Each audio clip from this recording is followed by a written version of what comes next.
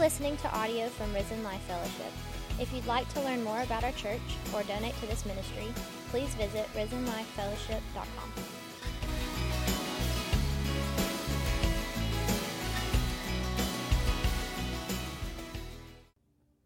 Amen. A little new song for us.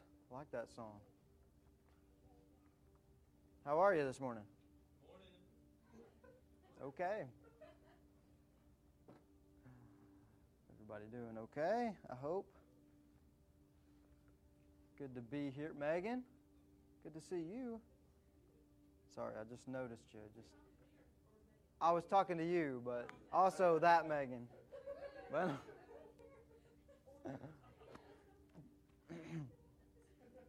see if I can lower this just a little bit.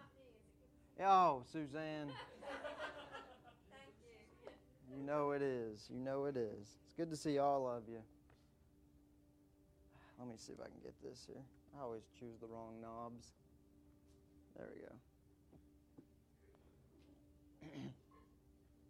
All right. Well, it's so good to be with you this morning. Good to be teaching this morning again. I'll ask you to turn with me to 1 Corinthians chapter 16, the last chapter of 1 Corinthians. So we are finally finishing up this chapter. Not this week. Don't get too ahead of me. Don't get too ahead of me. My plan is to do this week and then finish up next week. And so that's the current plan. Last week, of course, we were so blessed to have Matt come and share with us what he's been doing for God's kingdom over the past year, and what a wonderful blessing that was to hear his heart in that, and to hear how God used our prayers and our financial resources here to minister to those all the way across the world for the sake of the gospel. That's an awesome thing to think about. And that's what I was thinking when I heard, and I don't want to name, I want to be very careful with naming names and things this morning, but when I heard them speaking about their mission, just, how awesome that we can play a part in that from East Tennessee, to India. But it was such a wonderful thing to hear Matt, not only Matt's heart, but also the video and the heart of the ministry that Matt worked with.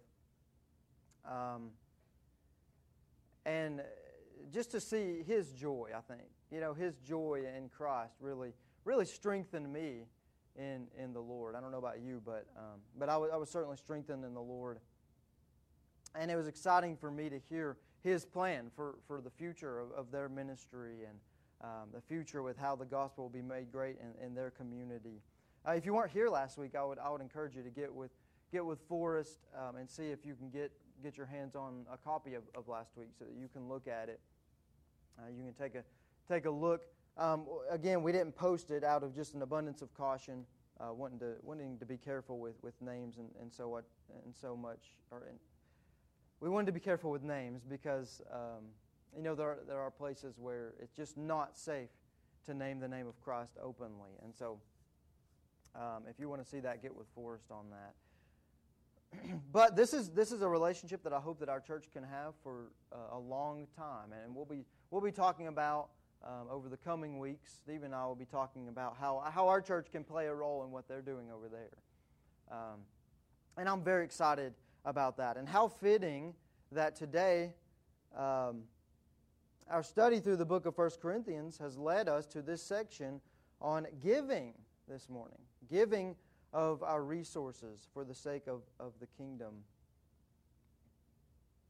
That is the focus of the first part of chapter 16. And as I said, over the coming weeks, Steve and I will be bringing to you guys a chance to be a part of not only our church, local giving, but also what's going on across the world in the ministry that Matt talked about last week. And you'll have a personal opportunity to support what they're doing, what God's doing in that area. So let's see this morning what the Bible has to say about our role in giving financially to His kingdom. If you've been with us for a while, there's a couple of things regarding this that you probably know. First of all, we don't talk about giving very much here. We preach expositionally through books of the Bible, and we talk about giving when it's in the book. And it's not actually that frequent that it comes up. But we want to know the Bible in context. And here we are in this text, and how fitting that it actually fits with kind of what Steve and I have been thinking about over the past week or so, as we heard Matt talk last week. But we're just preaching the Bible through context, so in context. So we don't talk about giving a whole lot. Secondly, you know that we don't have any paid staff here at the church. We all of us who do anything really for the church, including Drew and myself and Stephen and all the others, we don't get paid. We support ourselves 100% through outside jobs. And so that gives me a real freedom when talking about giving, right? I can talk about giving. I don't have to be concerned about you thinking, well, he just wants more salary. Well, I don't have I don't have any salary, so where are we going to go from there? No ulterior motive this morning. We just want to know what the Bible says about it, and it's important to God, and we want to see exactly what He says about it. And if it's important to God, it needs to be important to us. Amen? Oh, that wasn't very good. If it's important to God, we want it to be important to us. Amen?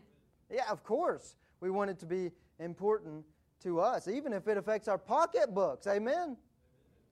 Okay, I like that. Got a pretty good amen from that. Even if it affects our pocketbooks, we want to say, Lord, whatever you desire. Lord, we want to give you all. Whatever all is, we want to give it to you. So we'll talk about giving this morning because it's in the text. So let's start by reading 1 Corinthians chapter 16, just verses 1 through 4 this week, and then hopefully next week we can get through the rest of the chapter. But if you'll stand with me, we're going to read. Paul says, "Now concerning the collection for the saints, as I have given orders to the churches of Galatia, so you also must do.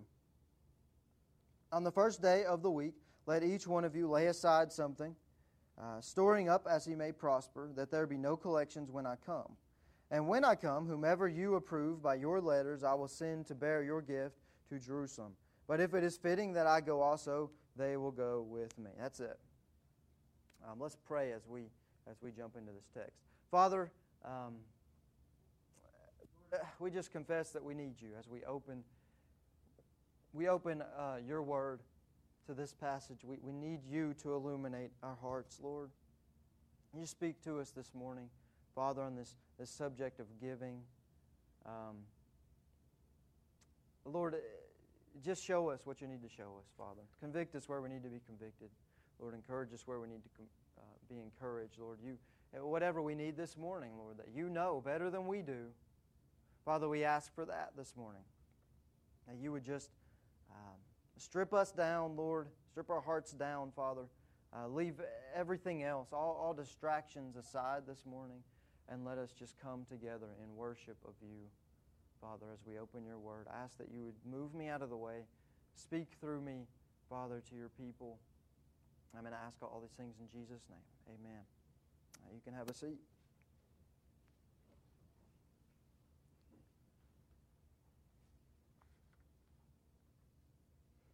Now, if you've been with us over the past few weeks, you know that we've been in chapter 15, and we have been immersed in this doctrine of the resurrection. So the resurrection of Jesus, of course, but also as believers, our future resurrection.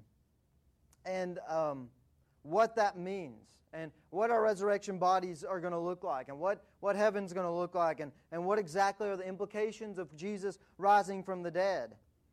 Last time we talked about how because of Christ, death has lost its sting. Amen?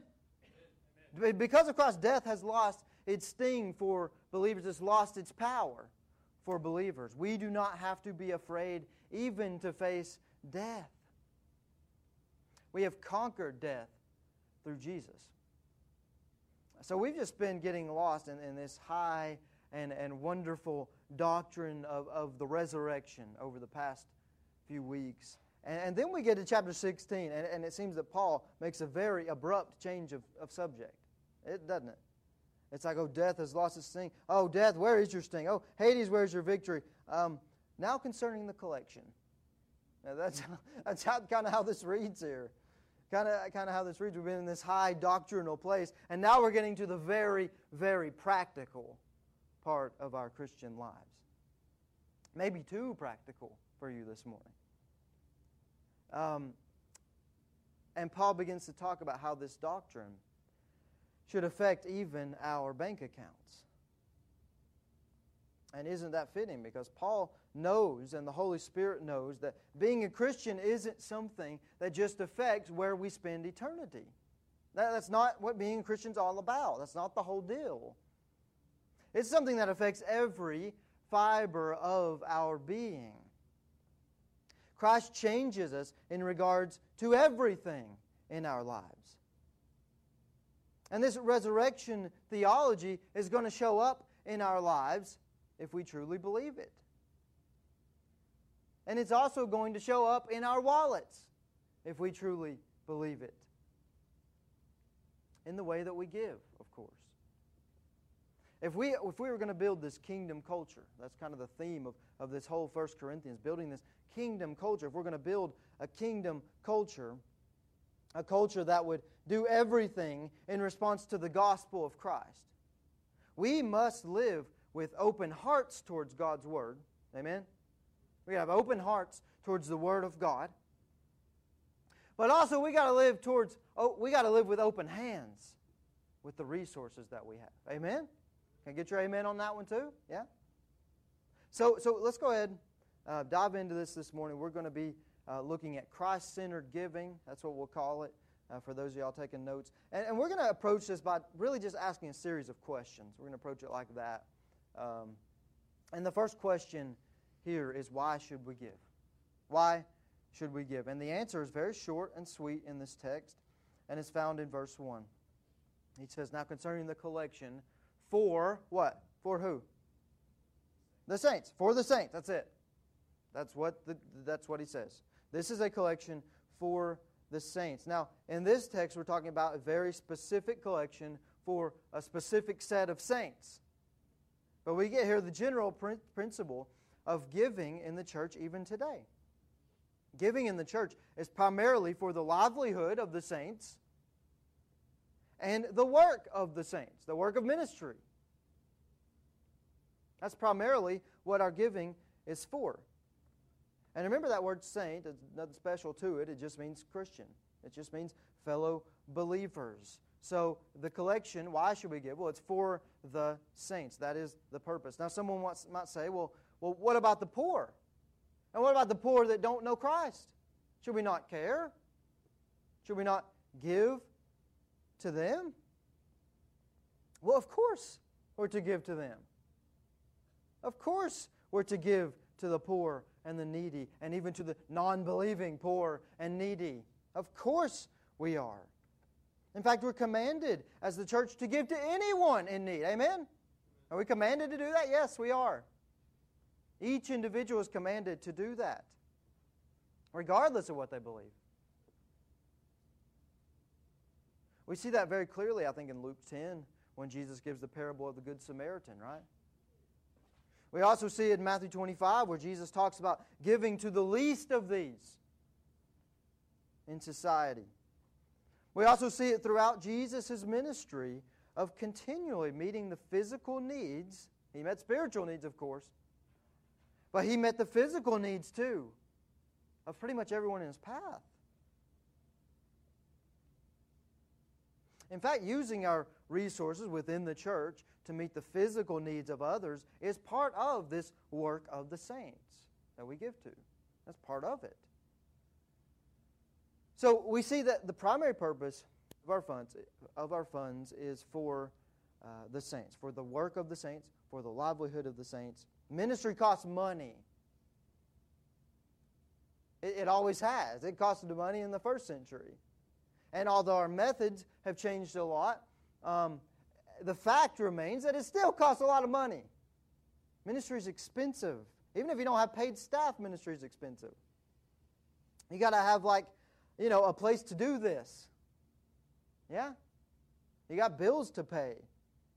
You got people to send. We've got people to teach us. And we want to take care of them. We've got resources that we need to buy to spread the gospel more effectively. Yeah? There's stuff. There's just stuff that costs money. Ministry is expensive. Now, this collection in chapter 16 was a particular collection to be given specifically for the believers in Jerusalem. Paul, you can read about this really throughout the New Testament. Paul's asking several churches about this gift. Paul also asked the churches in Galatia to contribute, and also several other churches throughout the known world. Then Paul would have the money delivered to the saints at Jerusalem. Now, why Jerusalem? What's the deal here? Well, Jerusalem was a very, very, very poor city. Jerusalem was mostly funded by outside donors who were Jewish. And guess who Jews hate? At least in the first century, it was strong. Christians. And they don't want your Messiah. They didn't want their Messiah. They rejected the Messiah. And so part of that rejection of the Messiah was severe persecution against the saints, especially in Jerusalem, which was highly populated with Jews. So the Jerusalem saints in particular were very, very poor. On top of that, there was a famine in the first century that didn't help. So they were in dire straits. At first, all the believers in Jerusalem, remember, sold all their possessions. They lived off of that, gave to anyone that was in need. Well, eventually those resources run dry when there's nothing coming in. Right? So they were very, very poor. And in 1 John chapter 3, verse 17, we read this. Whoever has the world's goods and sees his brother in need and shuts up his heart from him, how does the love of God abide in him? Ooh. Those are tough words. You see your brother in need and you don't give. How exactly do you explain that the love of God resides in you? And so the Corinthians and all the other churches around, they see their brothers and sisters in need in Jerusalem. The call is to give. They need the help. The love of Christ compelled them to give. Now, there's another reason why this particular gift was so important. Remember, in the first century, especially when Christianity was first getting started, the tension between Jewish Christians and Gentile Christians was high. Because Jewish Christians are thinking, why is God wanting to save the Gentiles now? Their view was, no, you come through the Jewish people. God, salvation is for the Jews. Remember all that? Read about that in Acts as well. And it kind of comes to a head in Acts chapter 15. Jewish Christians didn't see the point of Gentiles being saved for a while there. So the tension was high. So for the Gentile churches, Corinth is primarily a Gentile church, to raise this sum of money and give to this primarily Jewish Christian church, boy, that was a sign of great unity of the church worldwide. So it was an important gift for that reason as well. An act of unity for the worldwide church of God. So we see here the purpose of giving. It's for the saints. It's not only supporting one body that you're associated with. That should be our primary giving, a local church body. But it's church bodies supporting other church bodies. That's why we give to our association here. We give to the Tennessee Baptist Mission Board to support other church bodies, other believers. This is why we take up special offerings like Lottie Moon and Annie Armstrong offerings. It's to support other believers and other church bodies around the world. We want to be a life-giving church to not only the people within our circles of influence, but also to believers around the globe, worldwide. And that's one reason that this mission, this hopefully partnership with India is very exciting to both Stephen and I. It's an opportunity for our church body here in Johnson City, Tennessee, to have some role in what God is doing across the globe. How incredible is that? And so in some way, we're in the process of doing kind of the same thing that we're reading about here in 1 Corinthians 16. Giving to another body. Okay, so the purpose, the work and the livelihood of the saints. We could go in much more depth about that. Y'all probably thinking that was way too much depth. But we could go into much more depth about it. We won't. We'll get on to the next question. How should we give? And when I say how in this sense, I mean what is our procedure for giving? How does it happen? Within that procedure, we see the time that it's appointed to happen, and we see the way in which it happens. And first of all, Paul says it should happen on the first day of every week. We have evidence that the first day of the week, the resurrection day, that was the day that Christian churches met in the first century, and it still is today. It's the first day of the week. And so Paul says each time the church comes together on that first day of the week, there should be a collection. In other words, our giving should be regular. It should be regular.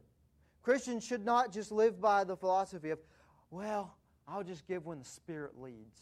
And when the Spirit really leads, that's when I'm going to give. Now, some Christians do live by that philosophy alone, and I would venture to guess that those Christians give very little to the church. You know, it's funny how spiritual we can get when we don't want to do something that God commands that's really hard. Well, I just didn't feel like the Spirit leading me to give that money today. I just didn't feel it, it didn't quite, He wasn't blowing in that direction, you know what I'm saying? I just didn't.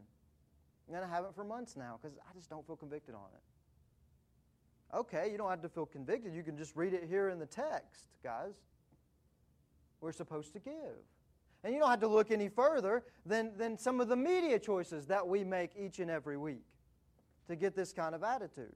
Things that we watch or listen to that we refuse to deal with that are very clearly making light of sin or glorifying sin. But we choose to continue to watch because I don't really feel convicted on that one. That particular TV show. I don't know. I just don't feel the Spirit leading me to stop watching that, so I'm not going to stop watching that. Guys, let's not muddy the waters of what's clear in Scripture. Amen? Sin is sin. We don't need to glorify sin with our media choices. Giving is we need to give because God says to give. You don't have to think about it. You don't have to have some spiritual experience to see if the time is right. The time is right. The time is now.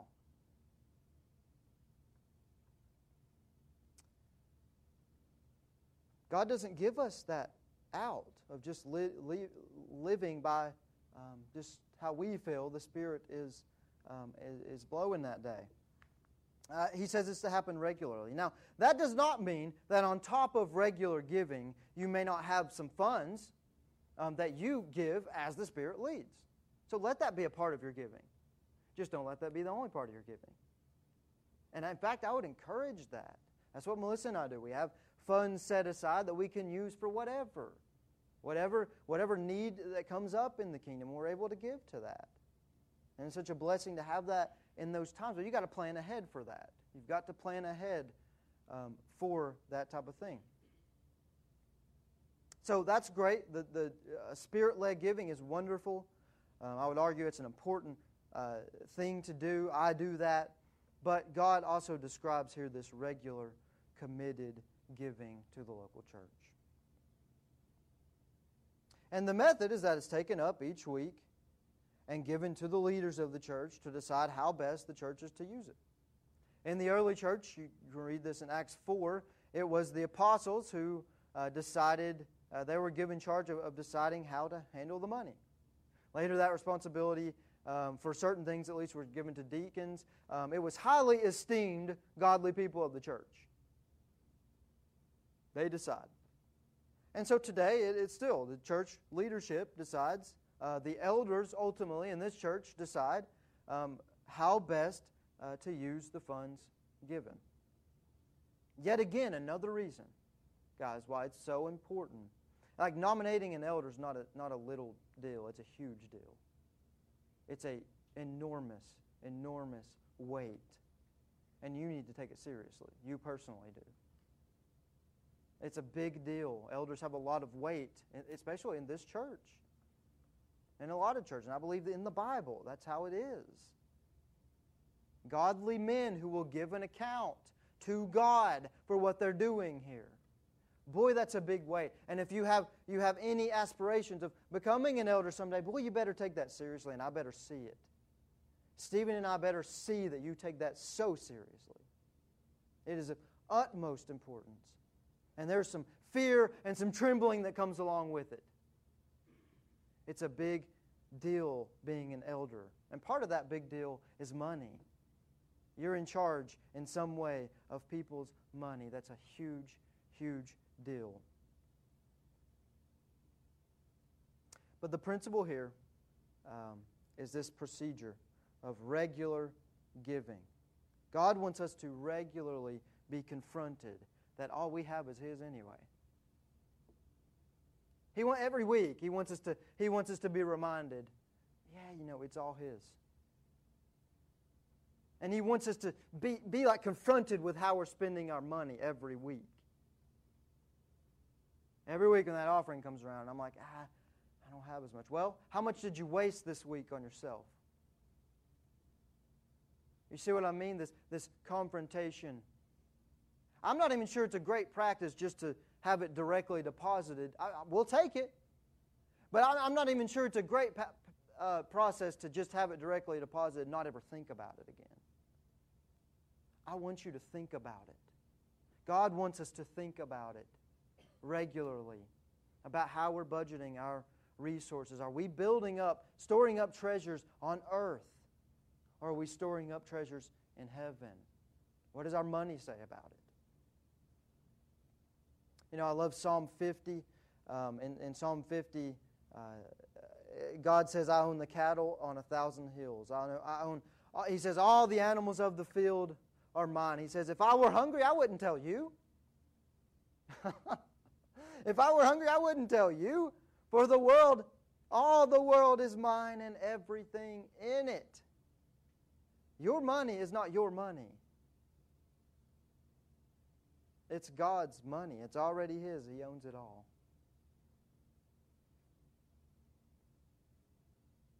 But this giving thing is a chance for us to take part in the work that He's doing. And He wants us to do it regularly. And you may give weekly or monthly or bi-weekly, whatever you do there. But the point is it needs to be regular. We need to be confronted regularly with where we're storing up our treasures. The next question is, who are the participants? Who does it? Who gives? And the answer is simple. In verse 2, each one of you, everyone in the church, giving is to be complete, 100% participation. That's what I read anyway. Each one of you. 100% participation. Now the reality in 2020 is that every statistic I've ever seen on giving of the church says that 5% or less of churchgoers tithe to the church.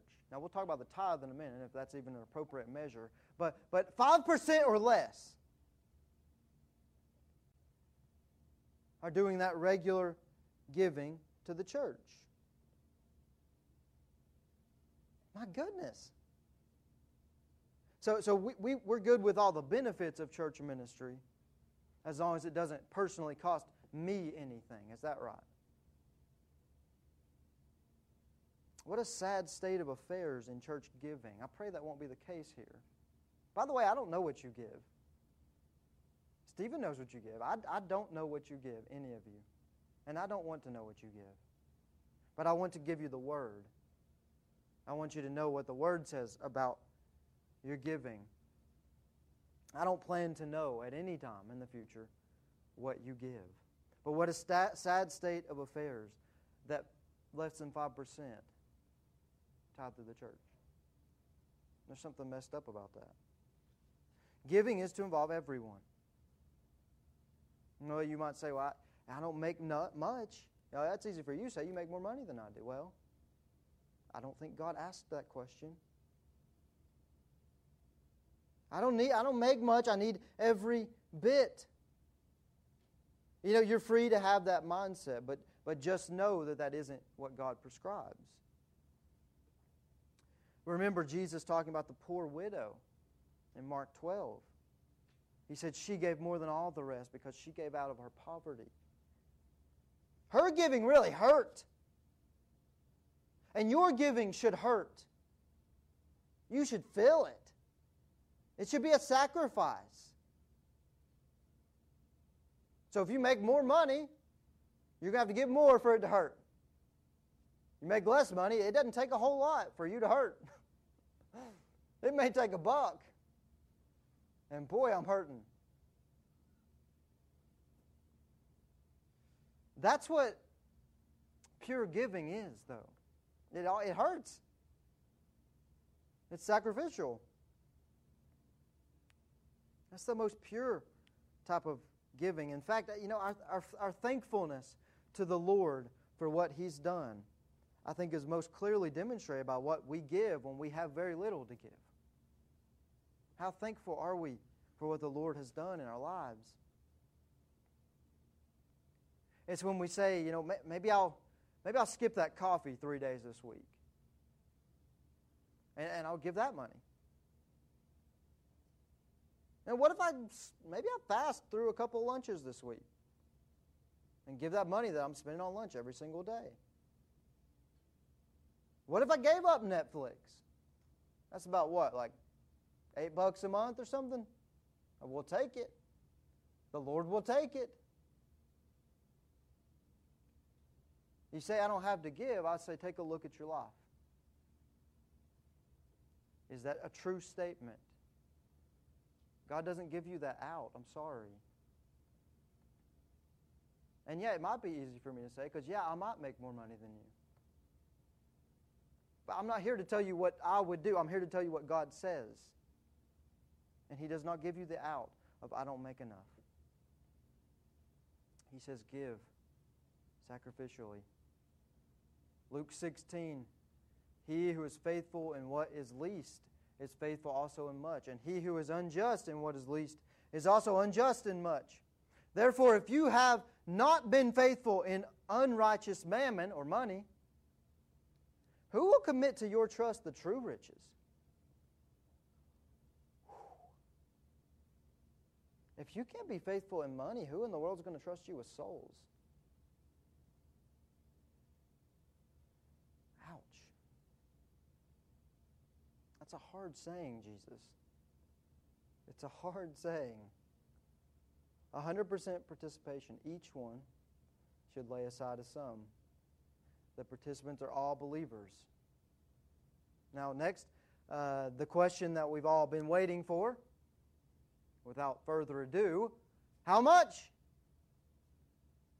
How much is it going to be? How much is it going to take? How much do I need to give? What amount am I supposed to give? What is the requirement? And some of you may be thinking, just tell me how much to give to be obedient, and I will pay that amount and no more. Just tell me. We're very objective thinkers many times, especially when it comes to things of God. We want to feel like we're doing something to earn God's favor, which misses the point entirely. We want to know exactly how much, what is the requirement so that we can meet it. Because if you knew the requirement, God said this much for heaven, well, you'd probably do that. That's not how it works, and it has nothing to do with whether you go to heaven or not. Nothing to do with that. So go ahead. Tell us how much it's going to be. And some may be thinking, well, that's easy, 10%.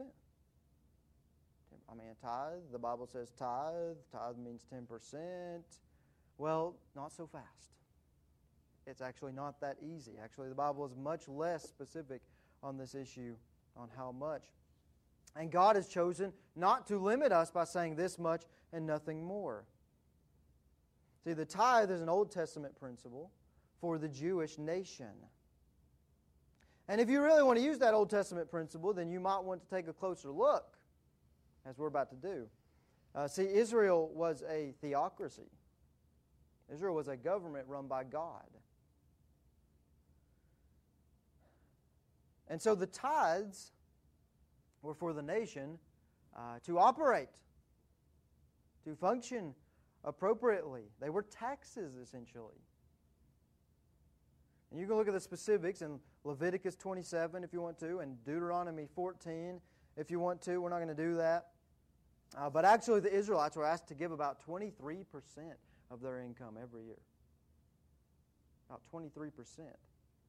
There was 10% for the Levites, 10% for the festivals and things they would have, and then another 10% every 3 years for the needy. So that's 23.33% every year of your income. So how does tithing sound now? You like the tithe, eh? You like the tithe. 23.33% of your income then. Okay, I like the tithe too. Again, for Israel, these were basically taxes. They gave, but listen to this, they gave over and above that. That was taxes.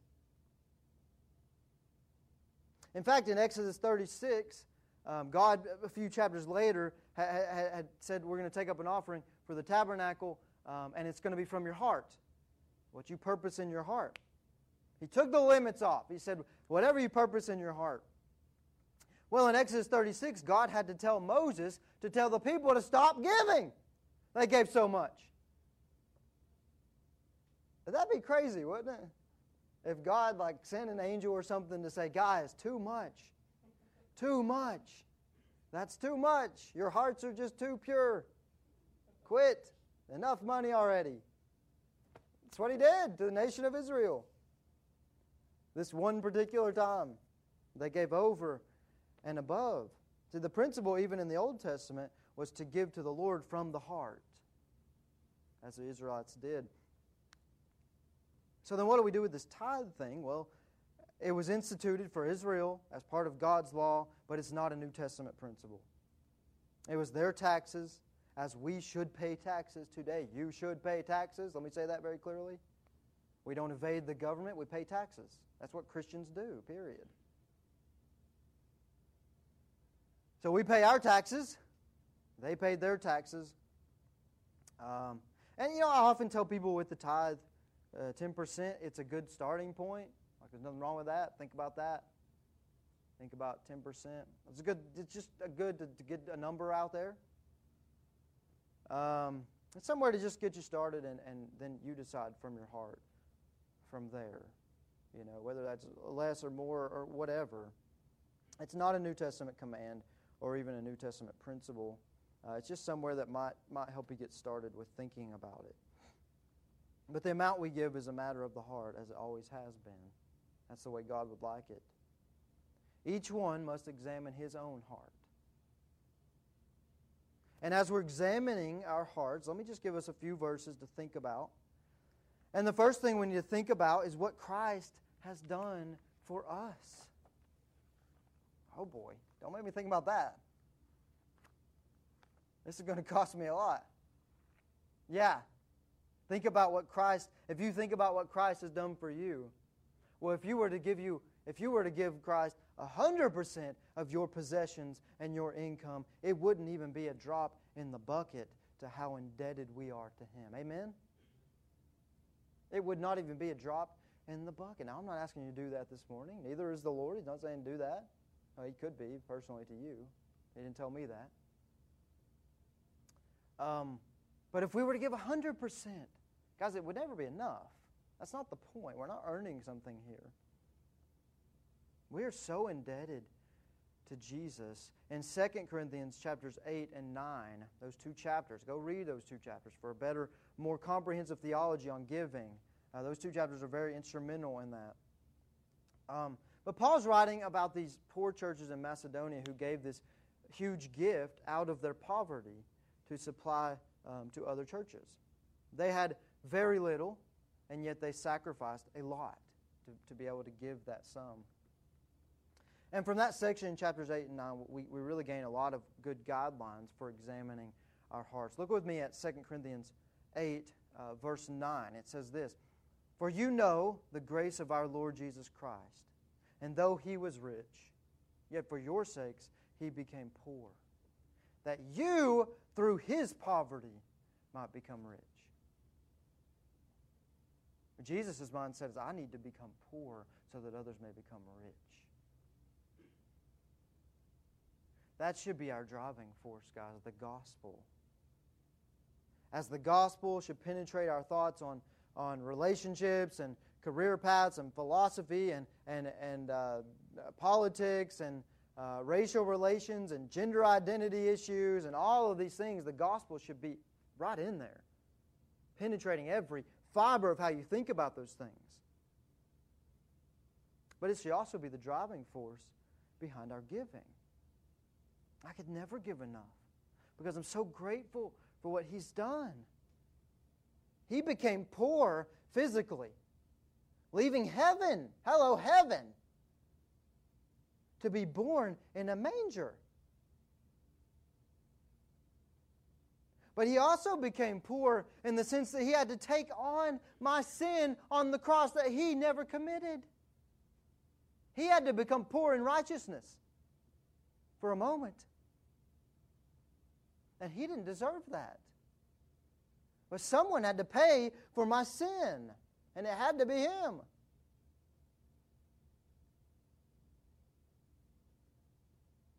So that I might be rich. So that I might somehow have access now to God.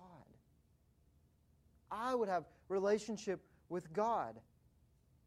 And so for me to look at that and to get stingy with my money, that doesn't make sense. Giving is a gospel issue. I say that a lot, don't I? Is everything not a gospel issue? Yeah, it is. Because the gospel should penetrate everything in our lives, guys. 2 Corinthians 9 ends the section on giving with this praise. It says, "Thanks be to God for His indescribable gift." And that is, of course, the gift of salvation through Christ alone. What a gift that we could never repay. Our question ought to be, how can I sacrifice to give more as my Savior did? Well, He gave everything. Not, what's the minimum that I can give and be blessed for it? Boy, that shouldn't be the question. See, that first question shows an understanding of what happened on the cross. That second one shows a heart that's in danger, really. A heart that's either unsaved or has a huge gospel understanding issue. Our attitude on giving reveals a lot about where our heart is. Your attitude towards this message reveals a lot about where your heart is this morning.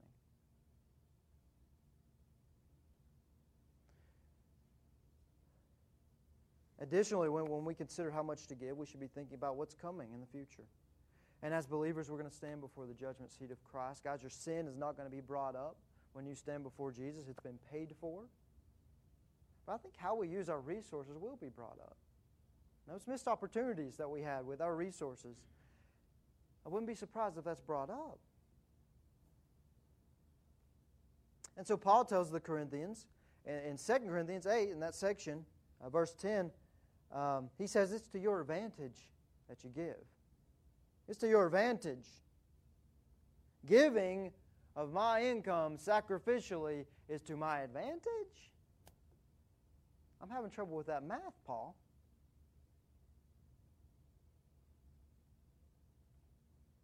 Well, one is to their it's to their advantage and to our advantage today because of rewards at the judgment seat. We're going to be rewarded based on our faithfulness.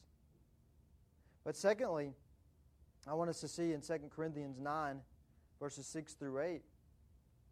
Go ahead and flip over there, 2 Corinthians 9, verses 6 through 8, and look at that passage. Have it in front of you there.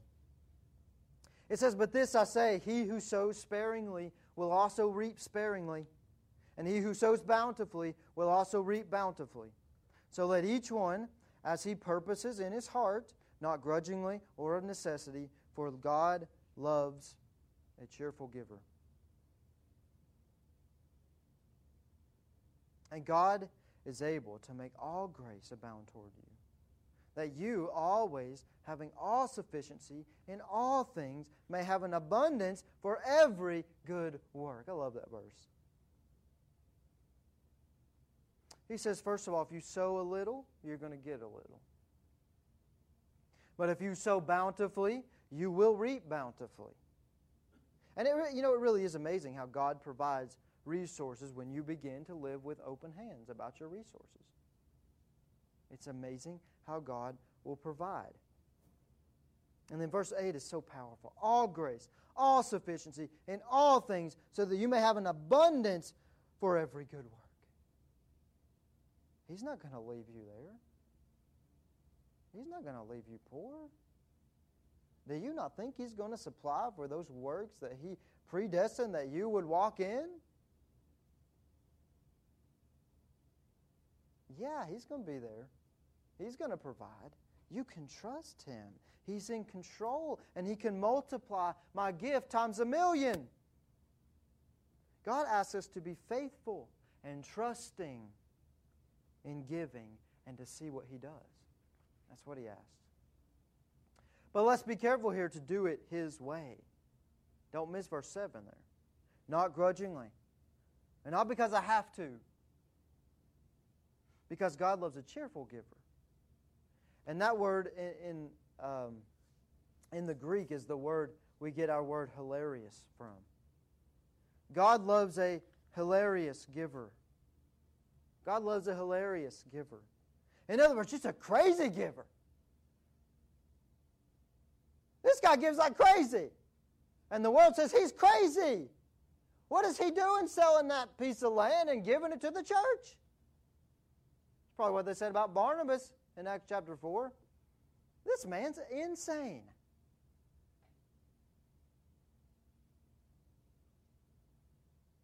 Maybe we'll just sell this old house and downsize and give the abundance to God. Maybe I'll just sell that old thing I don't use anymore. I mean, why not? Maybe I'll sell that thing I use every day, but someone could use it more. Let's get a little unlogical with our giving and see what God does. When we go outside our little logic box, that's when we see God move most powerfully. I want that to be clear because I'm number one. I want to stay in my little logic box. Okay? About everything. And if it doesn't make 100% sense, I'm not sure I want to do it. And if I can't work out every little detail in every possible scenario, I'm not sure I want to do it. Well, if you want to stay in your logic box all the time, well, guys, you're just not going to see God in His supernatural power very often. And I'm not suggesting that we just check our brains at the door when we become Christians. Just give whatever, whenever, just give everything, I'm not saying you check your brain at the door. But I am suggesting that we serve a supernatural God who wants to work in supernatural ways in your life. That means in ways that we have to conclude that it's Him, because it couldn't have been us. There's no other explanation except it was God. That's the way He wants to work in your life, I believe. That's the way He wants to work in this church, I believe. And so sometimes we overthink everything we do, so much so that we talk ourselves out of clear commands in Scripture because it's not logical to us.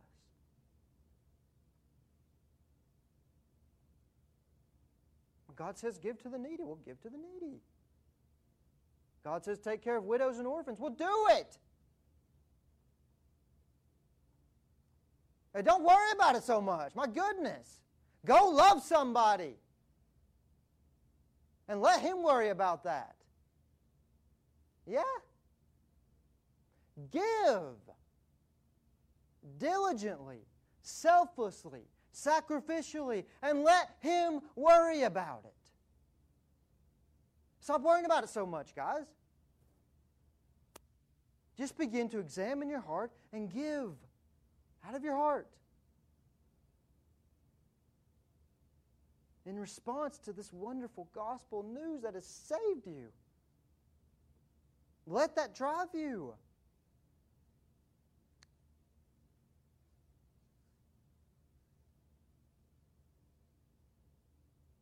Just begin giving with a pure heart that says, Lord, I know salvation isn't about me earning it, but still, I'm so thankful. Boy, I'm so grateful for what you've done. Lord, let me give to you. Let me give to your kingdom. Let's be hilarious in our giving, guys. Let the world point and mock and laugh and say, those guys are idiots. Anytime the world calls you an idiot, guys, take it as a compliment, if it's for this reason. Don't do something that's valid. But if it's for the reason of following Christ radically, I'll take that as a compliment. Thank you. And so I'm sorry, I cannot give you this 10% number and just be done with it. I can't do it. I can't give you any number and just be done with it.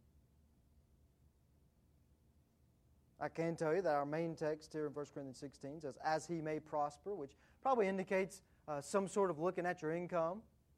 People that give more or people that make more, probably there's a greater responsibility for you, yes. That should have something to do with it. But when deciding on this amount, consider the cross. Consider the sacrifice he made. Consider what's coming for you in heaven. Consider Jesus' guidance on the issue. Consider how huge our God is. And that he promises to equip you for every good work. And that's all you're here for anyway. That's all you're here for anyway. For those good works that he will equip you for. He absolutely will. That resurrection theology should immerse our decisions on giving. He's raised Jesus from the dead. Can I not trust him wholeheartedly with my money? Very quickly, final question here. How is the money to be handled? And we're out of time. So let me do this very quickly. The answer is very carefully, with much accountability. Paul says in verse 3 that he's not going to touch the money. It's to be delivered by individuals whom the church approves, trusted individuals within the church. As givers in the church, we have a right to expect that our gifts are used wisely and for God's kingdom. You have a right to expect that when you give to this church. Yeah, I'm happy to say that I don't have anything to do with the money in this church. I see the statements. I see what is spent. I can see everything that's spent. But I can't write a check if I wanted to. I don't have that access. I don't want that access. We want to be a church that treats the church account with much seriousness and reverence, with accountability, with full disclosure. There's nothing to hide. Nothing to hide at all. And that's what you should expect. That's what you should expect as a church member. How many churches have been torn apart because of some deception with money? A lot. How many churches, how many individuals' lives have been torn apart because of deception with money? How many wonderful ministries that could have been? Oh, but they weren't careful about the money thing. We want to be careful. And it's even still, we want to ask these questions to each other. Are we being careful enough? Let's be more careful. Not because we don't trust each other or because, whatever, we don't trust somebody, but because we just want to make sure we have every layer of accountability on this, guys. It's your money. I'm not here to blow it. I want it to be multiplied by the Lord. I want it to be used for His purposes. And Stephen does too. And so we want to daily ask this. How are we doing in the area of accountability with money? Let's get more. Let's get more accountable. How about more? You cannot have enough within the church. So, We've looked at the purpose, the procedure, the participants, the amount, the accountability of giving, and honestly, there's a lot more we could look at if we had time. This barely scratches the surface of giving. But hopefully it helps you this morning. Giving is ultimately, it's an outward demonstration of an inward reality. Okay? And as we close this morning, I really want to focus on that inward reality. We can't get this giving thing right, or anything else right for that matter, if our hearts are not first right with Christ. Okay, we can't. When talking about those poor Macedonian churches who gave from their poverty in 2 Corinthians 8, again, go read that chapter. Go read chapters 8 and 9 in 2 Corinthians. But Paul writes in verse 5 of chapter 8, he says that they first gave themselves to the Lord. They first gave themselves to the Lord. That's why they were able to give so much. Because they had given themselves completely to the Lord. These believers decided that all they had was God's.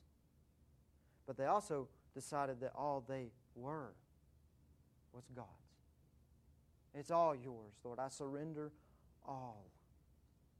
They gave themselves completely to the Lord and to His service. And I want to ask you this morning, have you done that? Have you surrendered all to Christ? A lot can be said about where our hearts are by how we respond to this message, to what God's saying in His Word. Not my words, but what God's saying in His Word about money.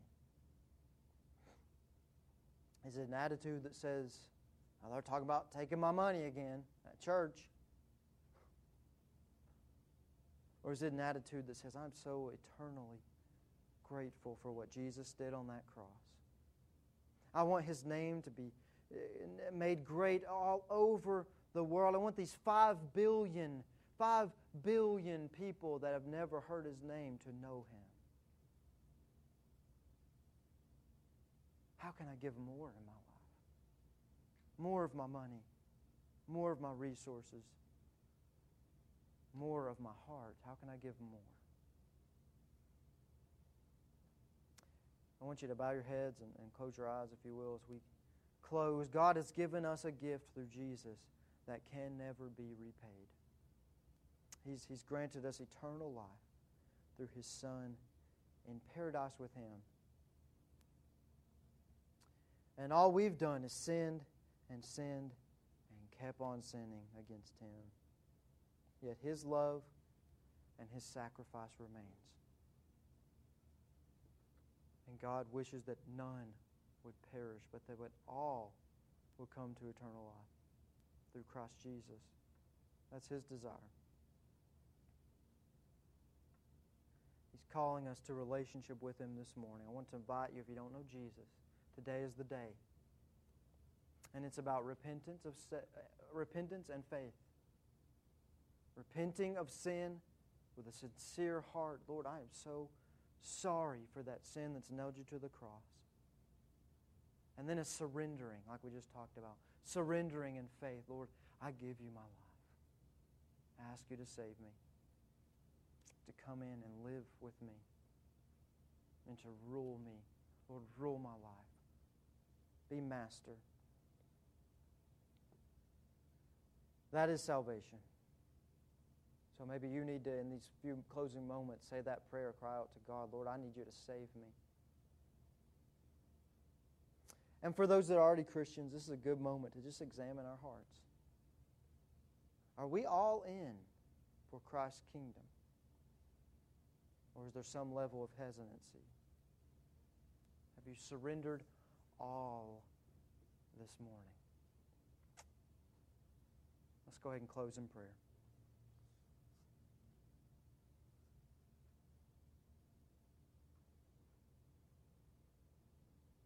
Father, I thank you so much for this church family.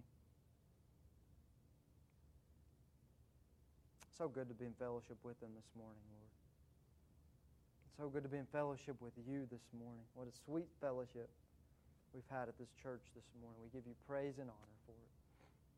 Lord, we ask you to just pierce our hearts with your words this morning about giving in particular. But Lord, even above that, Lord, about where our hearts stand before you this morning. About if we are truly surrendered to you or not. Lord, I pray for those who are pondering this question right now, Lord. And I pray that you would lead them as they surrender their lives to you, Lord. As they maybe recommit their lives to you, Lord. And will you, Lord, convict each one of us on how much we need to be giving, Lord. On how we need to change giving of our money, Lord, or of our resources or whatever. On the things in our life that are just unnecessary, that we need to give up. And that we're right now using as an excuse for not giving. Lord, convict us on those things. Convict myself on those things, Lord.